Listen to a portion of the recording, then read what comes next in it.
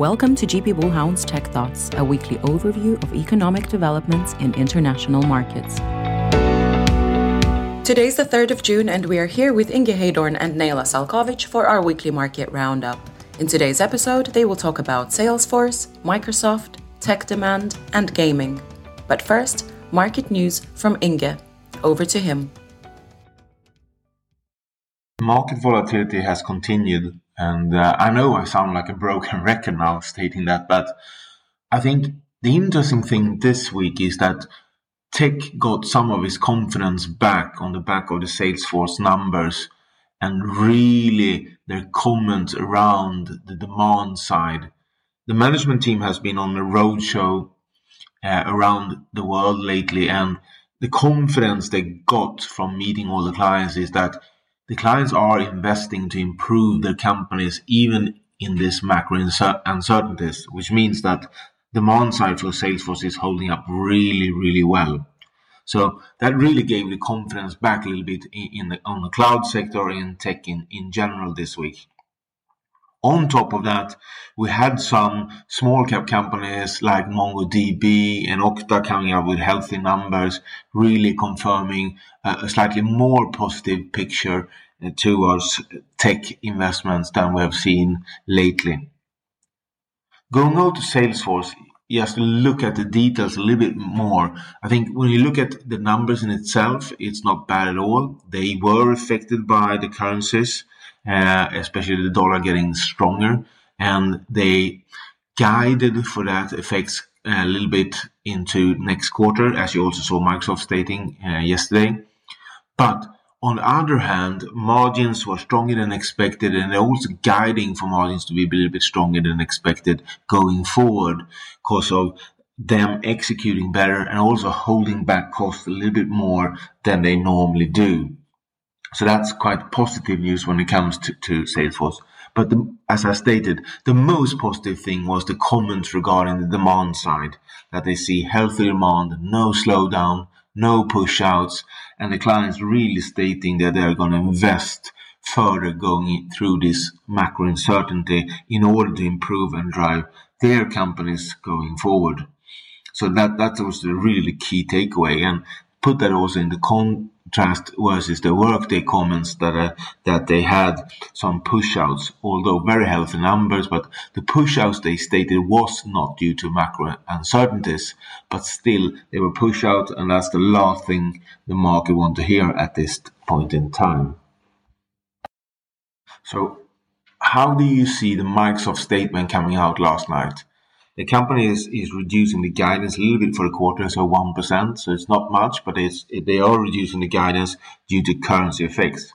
There are two sides to this coin. The first stating really, that's really healthy, given the fact we are a bit into the quarter now. They're now keeping their guidance, which states that they are really constructive relative to where they are in the quarter, given the fact that the guidance into the quarter, which is their Q4, was really, really healthy. So that really states that the market is on track, and that's the positive read on numbers. The negative read on the numbers are, if you are taking a pessimistic view on it, that they won't beat and that they had to lower, and that the currency effects are, so to say, just holding them back at this point in time. So there are two sides to that coin. We are taking the more positive side and say, okay, they guided quite constructive, they're keeping that guidance and they feel very confident about it. Yes, we have a negative currency effect due to the fact that the US dollar has moved so much, and that is hurting top and bottom line. Going over to the demand side, we also have had a number of other statements coming out this week. Let's start with Foxconn. Foxconn raised their guidance for the quarter and the full year, stating now that the effects from the lockdowns in China are less severe than expected. That's also quite positive news. Remember that Foxconn is quite large across the board when it comes to, firstly, Apple, absolutely, but also on the computer side and the data storage side. So that's a positive sign that Foxconn is coming out and stating that. On top of that, you had HP numbers coming out, and the reading from the HP numbers are very much in line with our view that the PC demand on the consumer side are weaker and are getting even weaker at this point in time. And it's two things. Firstly, it's really tough comparison because of COVID. And secondly, the consumer are getting a little bit more cautious on spending. But on the other hand, the PC demand from enterprises are really, really strong. And not just the demand, even the ASP is increasing. So it's a lot of stations for hybrid work, which means it has to be a station that you can work from home and really stay connected with your workspace and do good labor even at home. So it's really a mixed picture, but the interesting thing here is that they have not seen any slowdown on the PC side from the enterprise side yet, which is quite positive news. We expect a slower second half, but still very, very healthy levels.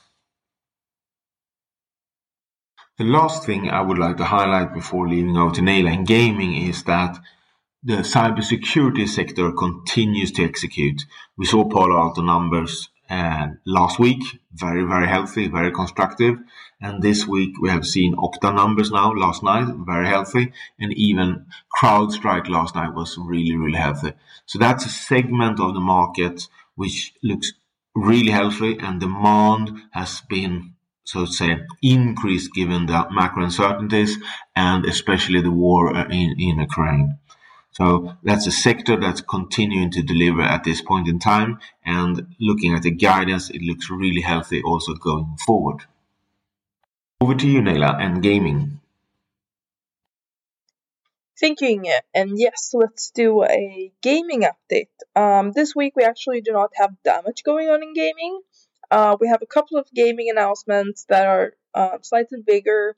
Last night, Insomniac Games announced that they're releasing Spider-Man Miles Morales to PC in fall this year, so August 12th, more specifically. We can expect that. Then for the horror game fans, we have the Callisto Protocol in December. We have the Dead Space remake on January next year, though. And then lastly, Resident Evil 4 remake on March 24th, 2023. And that's probably going to be a big one.